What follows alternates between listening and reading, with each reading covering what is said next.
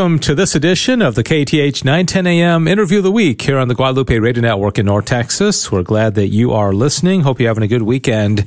And as you know, this is an eclectic show. We have a lot of topics. We like it to be something related to our Catholic faith and also somebody related to North Texas. And if those two, we can check those off. It fits this program. And we have a returning guest that I spoke to, gosh, it must have been about a year ago, about the first book in a series that he has written. And I'm going to tell you about him, and then we'll get into the additional books in the series. Tony Kolenc is my guest, author of the award-winning youth historical fiction series called The Harwood Mysteries, which was awarded the Catholic Writers Guild Seal of Approval and has won 2 gold medals from the 2020 Moonbeam Children's Book Awards and the 2021 Illumination Book Awards. He is an award-winning author of fiction and nonfiction books and articles and a columnist for Practical Homeschooling magazine.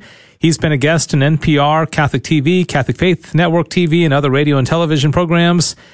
He retired as a lieutenant colonel from the U.S. Air Force Judge Advocate General's Corps after 21 years of military service.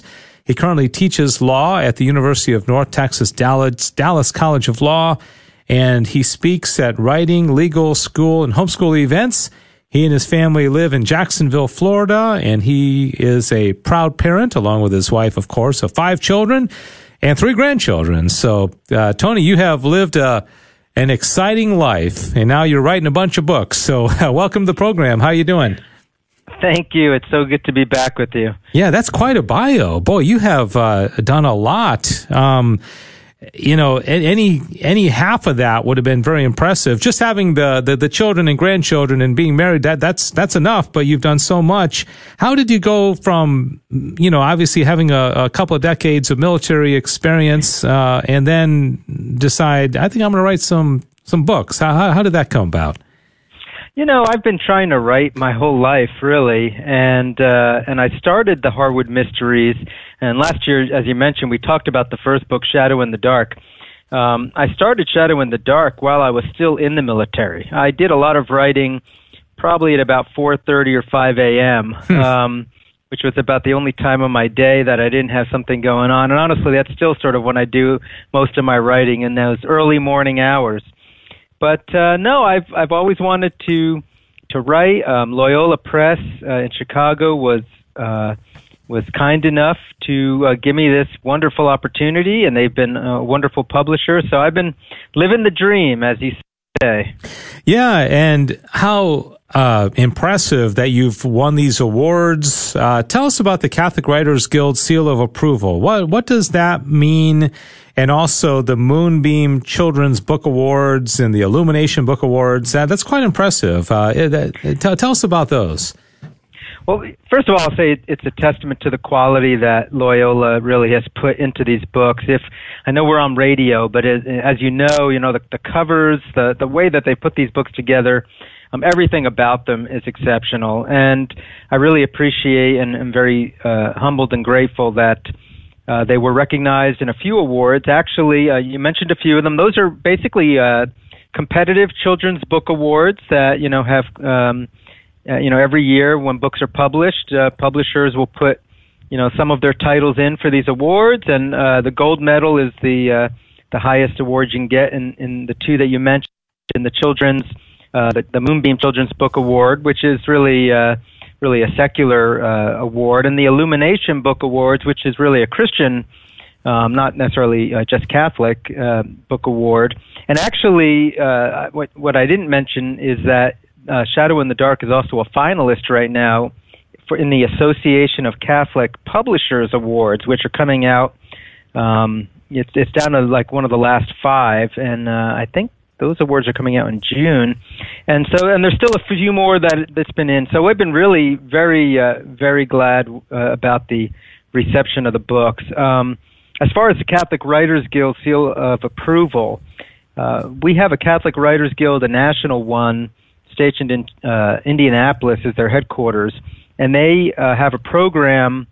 It's not an imprimatur, but it's meant to be sort of that, to take the place of that for fiction books, so that, you know, bookstore owners and Catholic parents and homeschoolers and teachers, if they see a book that has the Catholic Writers Guild seal of approval, they know that it is an acceptable book for their family, that it doesn't have anything contrary, you know, to the Catholic faith, that the writing is of a sufficiently high quality so that it's a worthy read.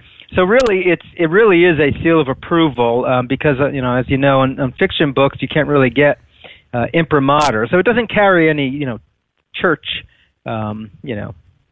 authority with it, but it's meant to be helpful to bookstore owners and parents, really. Yes, Tony Kollink is my guest. The Harwood Mysteries is his series. The first one, Shadow in the Dark, that we did the interview on last year. That's book one. The Haunted Cathedral is book two, and I know there are going to be others to follow as well. In fact, I think he's already written maybe 3 and perhaps 4.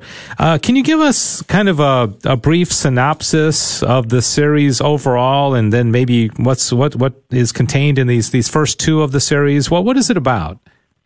All right, so the books are really targeted to young adults, to teens, tweens, middle schoolers, high schoolers. But honestly, I've had plenty of college and adults who read it and really enjoy it too. And it's historical fiction. It takes place in 12th century England, and it's about a young boy who gets named Alexander, or short. A nickname for that is Zan, so I'll just call him Zan from now on. And Zan winds up, through a series of unfortunate events, alone at a Benedictine abbey in Yorkshire, England, in 1184 A.D., which is an exciting time in history. It's between the Second and Third Crusades. King Henry II is the King of England. There's a lot of interesting things going on in history in the church. And but none of this Zan knows about. He's basically being raised by these monks, and he has to solve these spooky mysteries that keep coming up with the help of his best friend, Lucy, who is a young girl who happens to be left at the nearby convent. And so the two of them are sort of teaming up to solve some pretty spooky mysteries, as he's also trying to figure out some coming-of-age type issues. You know, what does God want for my life? Why do, you know, bad things happen to good people? And, all the kinds of things that, young people struggled with in all generations, I guess. Yeah, so you're incorporating some, it almost sounds like philosophical questions that we all ask at some point during our life. And of course, you mentioned the abbey and the convent, and so there are certainly some Catholic themes. What do you try to teach the faith at all? I mean, even implicitly, or how overt is the Catholicism in the series? So, of course, here we are about 500 years, or about 400 years before the Protestant Reformation. So, all we have is the Church in the West. And so, it's organic to the plot. Really, these events are happening at a Benedictine abbey. There's monks and nuns around. That's a time of history, and especially in that setting where, of course, talking about God and God's will for our lives and living out your faith is just part and parcel of being alive. And so because of that, I'm able to sort of present these kind of spooky mysteries without being preachy or trying to necessarily, hey, I'm teaching you the faith. But the reality is that's sort of what is happening by default, because that's really what's going on in Zan's life, in the life of the monks. They're, helping him to, grapple with various issues. And also, the first mystery, Shadow in the Dark, deals with the one of the big mysteries is this Grim Reaper kind of figure, the Angel of Death, that is roaming around the Abbey grounds.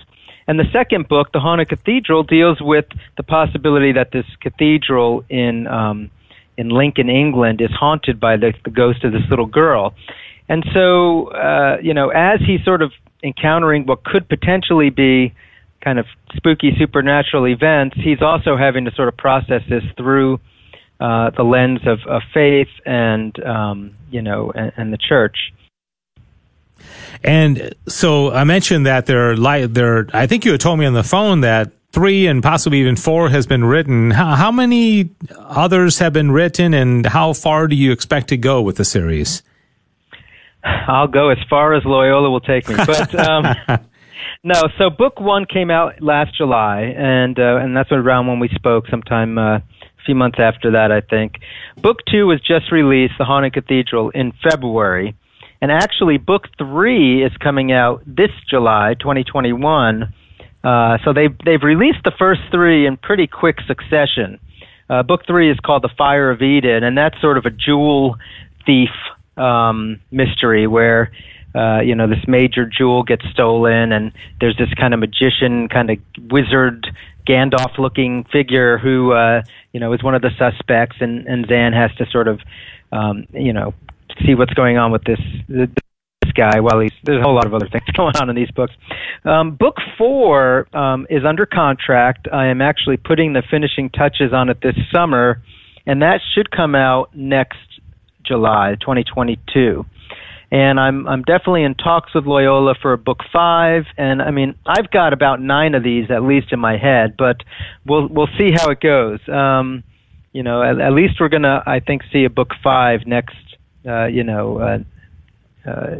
the works, and we'll see. Yeah, what kind of response are you getting? Do you have people in the target audience that read it and communicate with you, or what has been the word about them so far? Very well received. I mean, kids really enjoy them. They really are. I mean, when I wrote them, and as I continue to write them, I think about like the Harry Potter vibe. I want it to be something that teens and tweens are going to enjoy to read in today's. I mean, there's a lot of great books out there, and there's a lot of great classical books, but a lot of them don't really connect with kids today, just because we're so our attention spans are short. We sort of have a certain way that we think things are supposed to go, and so I wanted to write them more with that kind of a vibe, but at the same time, tackling some deeper issues and not divorcing faith from our lives. And so I've gotten some really good reactions from the youth who read it. They really enjoy the stories. They don't think they're kind of preachy religious books. And then the parents really enjoy them because they see that the books are good for their kids. They teach good values. There's some very good themes that they would want their kids to sort of encounter. Yes, Tony Kolenc is my guest. He is the author of the Harwood Mysteries series. The first one, as he mentioned, came out last year. Shadow in the Dark, and then The Haunted Cathedral is book 2, and number 3 is expected to be out this summer, and 4, 5, 6, 7, 8, 9, 10. Who knows when he's going to stop? What about, I'm thinking about somebody maybe listening right now who's always wanted to write that book. The process itself, is it difficult? You found a publisher. I don't know how that relationship started, but how is it? How difficult is it to write and go through the process and find an illustrator and then also find an audience? Well, I'll tell you what. It seems like everybody wants to be a writer. You run into so many people who want to write, and like me, they spend a lot of time throughout their lives writing. And what I would say is, I guess depending on who you are, it's going to take time to get your writing to a sufficiently high quality level. And for me, it took a large portion of my life. And I mentioned the Catholic Writers Guild. I've been a member of the Catholic Writers Guild for over a decade, and I would just say that my probably real writing life began when I started networking with other writers who knew what they were talking about, who could critique my work. And I've been a lawyer for quite some time, and I thought I was a good writer, but writing fiction, is a bit different. And so what I would recommend to anybody out there is get involved with writing groups, get involved with other writers who know what they're doing. You have to have a thick skin because the reality is, unless you're like just some natural genius, your writing is going to take a lot of time and a lot of effort and a lot of work. work, and you're going to need to get rejected, and you're going to need to get people telling you that this stinks and you need to change this, and you just can't get discouraged. And so going through the process, it's been a long process. Like I said, I started writing Shadow in the Dark, maybe 15 years ago, and it's taken this long before it's finally gotten to where I really wanted it to be, the quality, and thank God. I mean, God just threw Loyola into my lap. Really, it was totally a divine providence moment for me. I was very lucky. I find it interesting what you said about how I think you said you've got 6, 7, 8, 9 in your head, and that whole concept of it's in your head, it hasn't hit paper yet. I mean, how do you say, okay, this will be book 5, this will be book 6? What's going on? And there's obviously a great amount of imagination and character development and all that. Talk about the creative process of putting something like this together. Yeah, thankfully, because I've been doing this for about 15 years with this series, I've gotten to the point now where I have a sense of finally what I'm doing and where I want to go sort of in broad brush strokes with my character. But it wasn't always like that. When I was first writing the first book, I didn't really know what was going to come after it. And it's because I've been sort of living with these books, especially this first trilogy. I've been living with them for so many years that I finally, I think, found the path of my characters. And so now, actually, it's funny you mentioned, I was just in the car with my wife talking about the plot of Book 5, which I have been thinking a lot about since I'm in the process now where I want to write it. And so I usually will lay out, what is going to be the central mystery, what's going to be the main theme I want in the book, like, Book 2 is about forgiveness. The Haunted Cathedral, Zan has to struggle to forgive some bandit who has caused great evil into Zan's life, and it's he's dealing with hatred versus forgiveness throughout the book. And Book 3, The Fire of Eden, is really about pride, and overcoming pride in our lives, and sort of what happens if you let pride get the best of you. And so I try to think about, well, what do I want to be sort of my central value in the book, and then sort of what's going to be my central mystery, and of course it's got to be slightly different for each one. And I'm also trying to advance the story of my main character and his development as he gets older, and the girl in the book.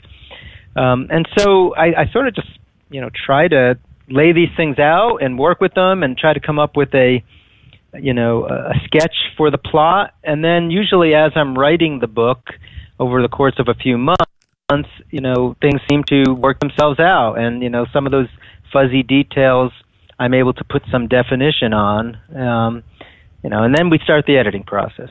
Yeah, that's when the fun starts. It's the Harwood Mysteries series by Tony Kolenc. Shadow in the Dark is number 1. The Haunted Cathedral is number 2, and number 3 is going to come out this summer. And you said that one is called The Fire of Eden, right? Is number 3? All right, and the $64,000 question is, how do people get these, or where should they go if they'd like to get one or more of this series? Well, of course, Loyola Press has them available on their website. And I should mention, by the way, Loyola also has on their website free curriculum and book club and parent teacher products, games, all sorts of free materials that go along with these books. So it's definitely worth, whether you buy it on Loyola's book site or not, go to the Loyola site, because especially for parents and teachers who might want to incorporate this into learning, if they're homeschoolers, or even a middle school teacher who's teaching about the Middle Ages or something. There's all these great materials. So Loyola is one place to go. You could also go to, of course, to Amazon or Barnes & Noble and find them.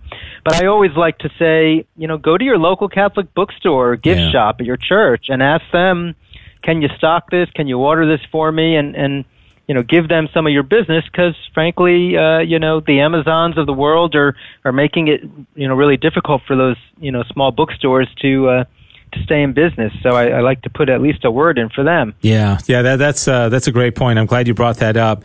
And is it important to read them in order, or can somebody say, I'm going to jump right to number 2 before 1? Does it make more sense if they read them in order? It definitely makes sense. Now, I mean, I wrote them so that in theory the story gets caught up. But you really want to read, if you're going to read them with book 1 first. Yeah. It's not like the Magic Treehouse series or something where you could just pick up any old book and you're good. These really are telling a story of not just Zam, but Lucy and other characters, and they're growing up together. It's sort of like reading the Harry Potter books. If you picked up book 4, that might work, but you will get so much more out of it if you've read 1, 2, and 3 first. And the cool thing is you read 1, 2, and then wait for number 3 this summer, and then you'll be like, come on, get the next one out. And you've already guaranteed there's going to be 10 of them. You said that, right? So I heard you say that. If it were up to me, I'll just keep writing them, but I've got to convince Loyola to keep publishing them. That's the key. And they've been wonderful. And what will really help is obviously, if the books are received well, but also if parents and teachers and others are really responding to Loyola, they'll know that it's a product that can continue to produce. Yeah. All right. I love your advice. Go to a local Catholic bookstore. If they don't have it, see if they can order it, and then go to LoyolaPress.com. And as a very, very last resort, you can do that other company that starts with an A. But I hope you do the first 2 first and see it that way. In fact, you probably won't even have to. If you go to LoyolaPress.com, I'm sure they're going to have it. Tony Kolink is my guest. I'm sorry, Tony, go ahead. I was going to say, you also could go to the HarwoodMysteries.com or AnthonyKolink.com. Those are my websites and the series website, and so they're all out there. All right, very good. It's called the Harwood Mysteries, and again, Shadow in the Dark and The Haunted Cathedral are books 1 and 2 in the series, with 3 on its way this summer, The Fire of Eden. Tony, I look forward to talking to you when number 3 comes out, and we'll just make this a little, every time you put a new one out, be in touch, and I'd love to talk to you again, okay? I would love that too. Thank you, Dave. I appreciate it. Yeah, thanks so much. Again, Tony Kolink is my guest. Go to LoyolaPress.com, your local Catholic bookstore, or any of the other websites that he mentioned, including TonyKolink.com. I think that was one of them as well. This is the Interview of the Week. Thanks to Diane Xavier for producing it. Thank you for listening. If you have any suggestions for future interviews, please email me directly, DavePalmer@grnonline.com. Have a great rest of your weekend. An estimated 20 babies die each day at Dallas abortion facilities. These are places of unspeakable violence and sorrow. The Catholic pro-life community's Convert to Life ministry is present to women and men in 2 ways: prayer and sidewalk counseling. Join them on Saturday, June 5th from 8:30 a.m. to 1 p.m. at the Catholic Pro-Life office in Addison, and learn a very effective method of sidewalk counseling that saved 355 babies last year. Continental breakfast, lunch, and training materials are provided. To register for the free training, visit prolifedallas.org. 5 Wishes is America's most popular living will because it's easy to use and written in everyday language. 5 Wishes helps you name someone you trust to make your medical decisions if you can't make them yourself, and to say what you would want or not want. Your wishes are known and honored. Inspired by Mother Teresa, 5 Wishes, the living will from the national nonprofit Aging with Dignity. Order your copy of 5 Wishes now at 5wishes.org. That's FIVE wishes.org. Good afternoon, everybody, and welcome to another edition of the KTH 910 AM Interview of the Week here on the Guadalupe Radio Network. I'm Dave Palmer, host of this program. Cecil Anderson is running the board, and we appreciate all the suggestions that we get for topics. Like we say all the time, if it's Catholic and local, we want to talk about it on this program, and it's just such a delight to bring you stories of things that you may not otherwise know about. And we have a returning guest today, someone who I've come to know over the years. She is a wonderful pro-life champion, and I've always known her through her pro-life work. Her name is Laura Weston. She's from St. Monica Parish, and for almost 4 decades, now she has organized what's called the Cemetery of the Innocents gravesite service. And there's a lot of backstory and information, but the key thing that you need to know from this is that a week from tomorrow on May 30th at 2:30 p.m., there's going to be a graveside service at Calvary Hill Cemetery on Lombardi Lane in Dallas, beginning at 2:30. Bishop Greg Kelly is going to be there. And we want you to be there as well. And so Laura is here to tell us about the history of this Cemetery of the Innocents, what it is, what's going on next Sunday, and all the other information. So Laura, welcome. Thanks for coming in. Thank you for asking me and being so faithful in asking me and letting people know about this service. Yeah, and at the end of the interview, we want to tell people about something else, not directly related, about a nice website that you've set up for your late husband, Deacon Michael Weston, who, well known in Mary Immaculate circles. But anyway, that's kind of another story. But first of all, tell us, we're about 37 years or approximately with the Cemetery of the Innocents. What is it? What inspired you, 4 decades ago to begin this? Well, God has always called me to be in front of abortion clinics. Yeah. And God has always given me the grace to talk to people, Yeah. But also, like most pro-lifers, I read pro-life news, and I had read that aborted babies' bodies were being put out at the curb in New York City. The bodies were simply put out on the curb, and that was not the only place. Mm-hmm. And so the first clinic that I went to had a pathology truck come pick up the bodies. And so until it shut down. Mm-hmm. And so I went to a second clinic, and I never saw a pathology truck. And so I started to wonder if maybe they were throwing the babies in the trash. Is this here locally? Yes. Okay. Yeah, it was, I don't know if any of you remember Goff's Hamburgers. If you're old like me, you'll remember Goff's Hamburgers on Central Expressway. I must be too young. Yeah. Anyway, it's on Central Expressway. Okay. Again, that's another place that shut down. Yeah. But they in fact were throwing the babies in the trash. Yeah, like you throw away a banana peel or just trash, an old piece of paper, and it just meant nothing to them. It absolutely didn't. But it was interesting the way it had to be done. Yeah. Every time they did an abortion in the suction machine, they had to put and it was labeled collection bag. Yeah. See-through collection bag. So they would the suction pieces of the body would go into the collection bag, and they'd fold it in half and toss it in a black, garbage bag. Mm-hmm. And then the bigger babies, if you've had anything to do with medical, you've seen these brown absorbent pads, blue on one side, white on the other, absorbent pads. And for the bigger babies, they had to reassemble the bodies. Yeah. And so, they would take that and, fold it over on one side, over on the other, up and down. And so it'd have a little package, and that would go into the trash. So I was always able to count how many abortions they did because by counting the bodies. You were going in and counting these.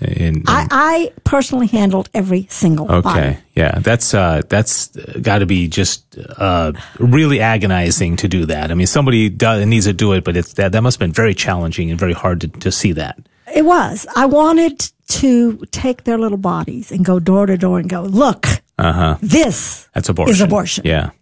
It's not rhetoric. It's not choice. This is abortion. Yeah. But I didn't. But the police were after me. They found out that someone was doing this, and they kept trying to catch me. I wasn't even aware of that to get me to stop. But that never happened. Yeah. And God protected me in so many ways. But I was able to do that until a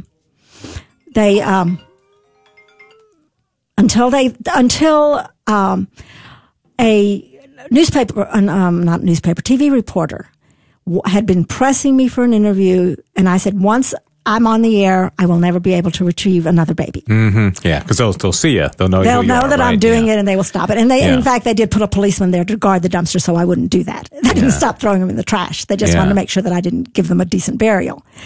And so we had the first service that year. So service number 1 is year 0. Yeah. Right. So service number 2 is 1 year. And it was a big deal at the time, but interest has waned. Because nowadays, it may be hard to believe, but I had no way to contact people to let them know that this was happening every year. And we used to do it on Mother's Day, because Mother's Day is a day at the cemetery where most people come. They asked us to move it to the Sunday after. Lost a lot of people with that move. Yeah. Yeah. And if I do the math right, was this in the 70s? This is like right after Roe v. Wade, or it was in the 80s. Oh, it's in the 80s. Okay, Early I have my numbers wrong. Okay, so the mid 80s, they're about 84, perhaps. I think 84 or 85. Yes, because after my last son was born, when he was 1 year old, was when I started going in front of the clinics. Yeah. Okay. So that was 81. All right. January of 81. Okay. That I started. Well, why was this so important to you? What's the backstory with you? Because obviously a lot of people are pro-life, but they're not doing what you did. Why the passion? I'm going to have to say God. Mm-hmm. You know, he made me a passionate person, and I take comfort in that because all of the saints were over the top passionate about something. Right. You know, he put it on their hearts. And this was what he put on my heart, that these babies deserve better than to be eaten by rats. Mm-hmm. Other pro-lifers had found baby parts in the alleys because the rats and the dogs had pulled open the remains from other abortion clinics, and they found the parts there. You know Monica Miller. I do. Yeah, she has done similar work, and she's highlighted a lot on Catholic radio for doing that kind of work, right? Right, but she does not handle the bodies. Okay. They're already in jars. They're meant to be taken away or sold or whatever. But she doesn't handle the newly aborted babies, and I don't know that anyone else did except me. Yeah. Actually put my hands on those babies, and you love those babies. Yeah. You hold them in your hand and you see the perfection. You see faces, right? Oh, yeah. Well, yes, because they're, for the most part, a suction abortion beheads the baby. Yeah. So you'll have a headless body for the little ones, and then you'll have the faces. Yes. And you know, there's no point in going into how gruesome it can all be. Oh, I remember when we miscarried our little 10-week-old Matthew, and I mean that little 10-week baby had very defined toes and fingers, and it was amazing. I had no idea. And people don't. And I had them, right there in a little jar. We had them cremated, and that's another story. But let's get back to this. So you said it kind of started off kind of slow, and people. It started off very big. So then it died down a little bit. Yes, so what exactly is the Cemetery of the Innocents, and how many babies are there? How and people ask me, and maybe it was a stupid thing, but I never wanted to count them because I did not want to reduce them to numbers. Yeah, they were real human babies. It wasn't 50 babies. It was 50 real human beings. Yeah, right. And so I've given a lot of different numbers, and the abortion clinic said said that they had thrown away 1,750 bodies, and they had an interest in making the number smaller, so it was probably more than that that I retrieved. And then I had several shipments from Houston. From a lady who was doing the same thing in Houston, and they were 300 at a time, 300 or more at a time. Wow. And she felt the same thing I did, and she named every single baby. Oh, wow. Now you had to, Calvary Hill, were they doing this for nothing? Do you have to pay? Yes. How are you funding this? Dallas Right to Life, which no longer exists. Yeah. I went to them and told them what I was doing, and told them I wanted to get a grave where I could put a monument. None of this plaque on the ground below. Right. And I said, it's going to happen. I'm going to have this interview. It's going to hit the news, and I would rather it not come from me. Mm-hmm. Well, they did pay for the tombstone, but they wanted no part of the publicity. Yeah. So, and then the Knights of Columbus, God bless them, ever faithful Knights of Columbus, bought the gravesite. Okay. And the cemetery, God bless them too. I would come. I used to go every day to retrieve the bodies, and then I started going before the dumpsters were emptied to retrieve the bodies. Okay. And I ended in May, near Mother's Day. And so it was cold when I started, and it started getting warmer, and I was getting back to every day so that babies wouldn't start rotting.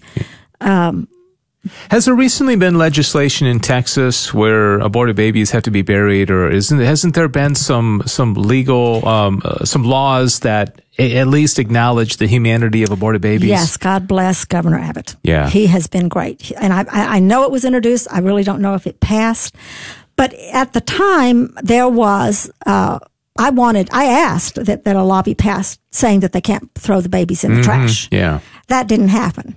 What they did was pass a law that said I can't retrieve the babies if they're in the trash. Okay. Unless only a funeral home or something of that sort could retrieve the babies, and I had a funeral home offer to do that. So you're the bad guy. Yeah, not them. You're the one that they need a law to yeah. That's right. So,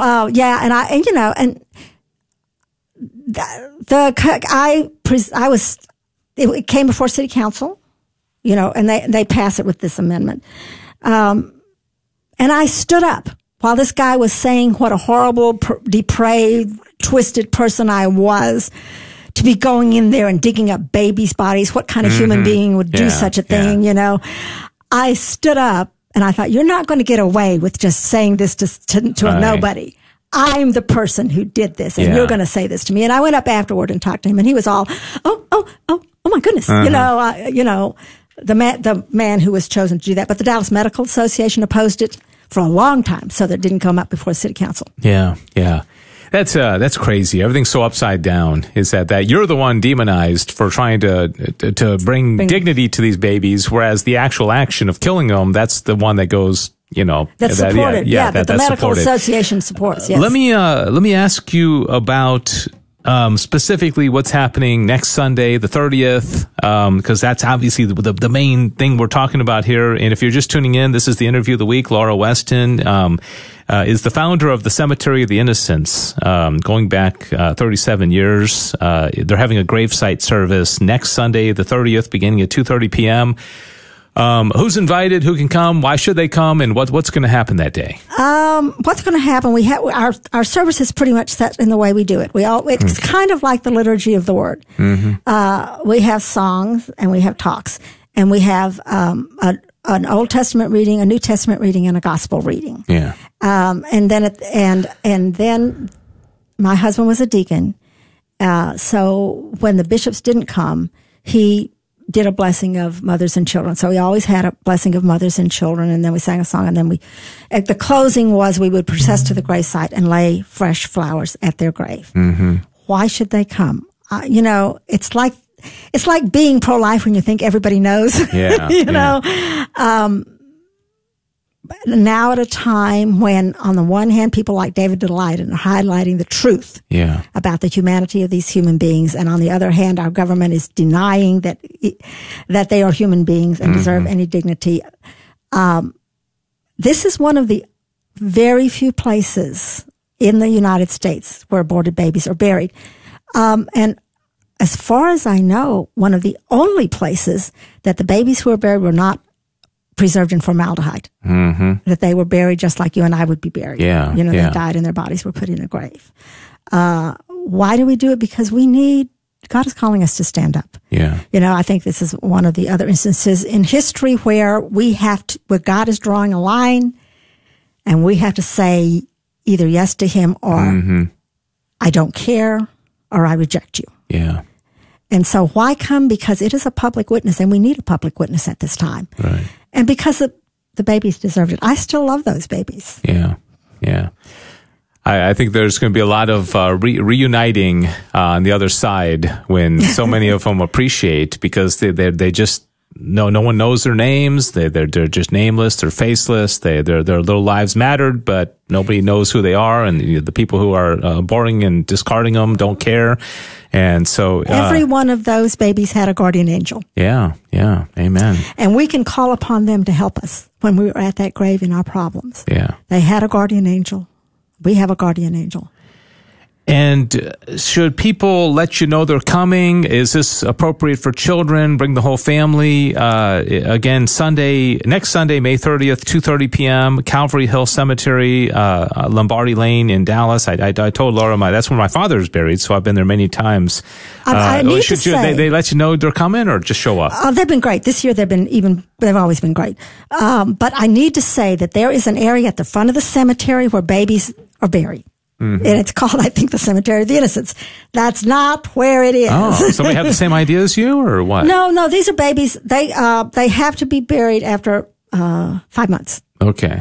It used to be the law required that they be buried for 5 months, and that's one of the places where they're burying them. But that's not it. Don't go there. Go to the east side, the side closest to Webb Chapel Road, because it's on the very edge of the cemetery. There's a creek that is that edge, and there's a bridge that goes over it. So if you just keep veering right every time you get in there, stay right, you'll come to that bridge. And the gravesite faces that bridge. Okay. And do you want to give any kind of contact information if people want to touch base with you or let you know they're coming? Well, what should they do? They can call me. It would be Laura Weston at 214-358-0694. They can call me and leave a message. I'm not great about answering the phone if I don't recognize it. And I know I'm not the only one who does this. When you see Dave Palmer on caller ID, I know you don't answer. That's absolutely not. I'm just kidding. No. All right. 214-358-0694. Laura Weston, Cemetery of the Innocents Gravesite Service next Sunday. Calvary Hill Cemetery on Lombardi Lane in Dallas, right there by Webb Chapel and it's between Webb Chapel and Harry Hines as far as major streets goes. Yeah. Between Webb Chapel and Harry Hines on Lombardi Lane. And Bishop Greg Kelly is going to be there. Thank God. Couple quick things to before we wrap up. You hear Roe v. Wade is going to be challenged in the Supreme Court. Isn't that exciting? Yes. Are you hopeful, or are you following that story? Well, Roe v. Wade actually established that imaginary trimester system, right? Because nothing happens at the end of the trimester that isn't continued in the next trimester. Right. It's imaginary. And then states have, one particular state, Georgia, I'm not sure, put a ban. It was Mississippi. Oh, Mississippi. Yeah, that's the one that's somewhere in that area. Right. Yeah, the deep south. Yeah. Put a ban on, 15 weeks? 15 weeks. 15 weeks. Yeah. And then they said, it's viable outside the room. And so that is what they're hearing. Do states, it's back to states' rights, the old Civil War thing. Right. Do they have the right to limit? Roe v. Wade itself said they did. Yeah. But Doe versus Bolton, which was handed down the very next day, said they didn't. Yeah. Took that all away. It's going to be interesting. Yeah. Yeah, so say a lot of prayers. I just, the Supreme Court is so unpredictable, and even the quote conservative justices, you just Roberts never quite know. Was a big disappointment. Yeah. So, all right, real quickly, we got about a minute or 2 minutes. Do you want to mention everydaysermons.com? Of course, I just did, so now we have to talk about it. Okay, what is everydaysermons.com? Okay, my husband was as a deacon at Mary Immaculate Church would do a communion service for people who had at one time they had a mass, and when that stopped, they asked him to make it a communion service. And so my husband always did his sermons off the cuff. Mm-hmm. He never wrote anything down, ever. And people were always asking him for his sermons. But eventually, what turned out to be toward the end, he decided to record them, and he and I were going to edit them and publish little books. Oh, that was our plans. Yeah. Didn't happen. Yeah. God had other plans. So instead, he asked me to do that for him. When he was dying, he asked me to do that for him. I don't think he had any idea of how many he had recorded. I think at the end of the day, there were about 100. Oh, wow. Okay. Yeah. And so I put a new one out every week at the website, everydaysermons.com, and he covers such a wide range of topics, anything you can think of. I think the last one was, one of them was, I'm not perfect, I'm human, and he goes into that. And also, there is no foreigner here. Yeah. He talked about the church's universality, and how Mary Immaculate was such a diverse community. But so many things, some deeply theological, some very experiential. Yeah. But they're all excellent. All right. Well, I hope many people will visit that website, everydaysermons.com. You can hear the sermons from Deacon Michael Weston, who passed away a year ago, last October, right? Back in 2019. And they are there as an audio file, but I've also transcribed every one of them. So you can, if you don't want to listen to the audio file, if you want to be able to come back to it, you can just read it. All right. And Cemetery of the Innocents Gravesite Service is going to be next Sunday, the 30th of May, beginning at 2:30 p.m. And you can call Laura, or, if you get lost or you need to call on Sunday wait, how do I get over there? 214-358-0694. If you have any questions or you just want more clarification about what's going on, call her, 214-358-0694. If you are lost in the cemetery, let me give you my cell phone number. It's 214-676-5856, and it has a generic you've reached this number. Automatic take a message. Right. Okay. So. All right. 214-676-5856. All right. You want to give Social Security number or credit card numbers or anything? Sure. Identity theft. Get all your information here, right? Yeah, no. All right. Laura, thanks for coming in. Good to see you again. Well, thanks for the visit. Such a loyal friend. Thank you so much. And thanks to Sissel, and thanks everybody. I always love suggestions. I hardly ever have to go looking for these interviews because they come to me, and it's such a joy to highlight good things going on here in the Dallas and the Fort Worth Diocese, and now the Tyler Diocese. Sissel's doing this interview of the week for the Tyler Diocese now. Cool. So That's great. Now we got Kansas in our domain. We're Dodge City, so things are exciting. This has been the interview of the week here on the Guadalupe Radio Network. God bless you, and thanks for listening. Thanks for joining us for this week's KATH 910 AM Interview of the Week. We hope you've enjoyed this presentation of Catholic news and information pertinent to North Texas Catholics. Please join us again next week at this same time for another KATH 910 AM Interview of the Week. Loretta House in Denton is a pregnancy resource center that serves women dealing with unplanned pregnancies. They provide free pregnancy testing and free ultrasounds. Clients receive material goods like diapers, baby items, clothing, parenting classes, and more. Loretta House is an official apostolate of the Diocese of Fort Worth. All services are provided free of charge and remain completely confidential. Many babies are saved and many hearts changed. For more information, visit lorettahouse.org or call 940-380-8191. Come, let us pray to our Blessed Mother for those who have dedicated their lives in defense of our nation and our freedom. Pray that she will guard and protect our country from those who wish to destroy it. All KATH 910 AM listeners are invited to participate in a special Memorial Day Patriotic Rosary at St. Patrick Cathedral in Fort Worth, focusing on prayer for our nation, our military, and our church on Monday, May 31st at 7 p.m. For more information, call 817-244-7733. All of us at KATH 910 AM thank Porter's Army Navy in Irving for their sponsorship of the August 5th Summer Speaker Series event with guest speaker Father John Ricardo. Owner Steve and Cindy Porter have been longtime supporters of the Guadalupe Radio Network. They invite you to visit Porter's Army Navy located at 600 East Irving Boulevard in Irving and see more at their website, portersarmynavy.com. They hope you'll join them August 5th by buying your tickets at summerspeakerseries.com. Did you know that the Dallas-Fort Worth Metroplex is one of the most highly trafficked areas in human trafficking? The Diocese of Fort Worth is hosting a Zoom presentation on innocents lost to human trafficking on Tuesday, May 25th at 6:30 p.m. and will be hosted by Kim Robinson, a licensed psychologist. Learn to recognize the signs of recruitment, how traffickers control their victims, and what each of us can do to stop human trafficking. For more information and to register, visit fwdioc.org. This is Julie Carrick with We Sing Our Faith, bringing you a great song from Tori Harris from her album Sweet Dolores. Thanks for listening to KATH 910 AM Frisco, Dallas, Fort Worth on the Guadalupe Radio Network in North Texas. Catholic radio for your soul. Heard also at grnonline.com and on your smartphone.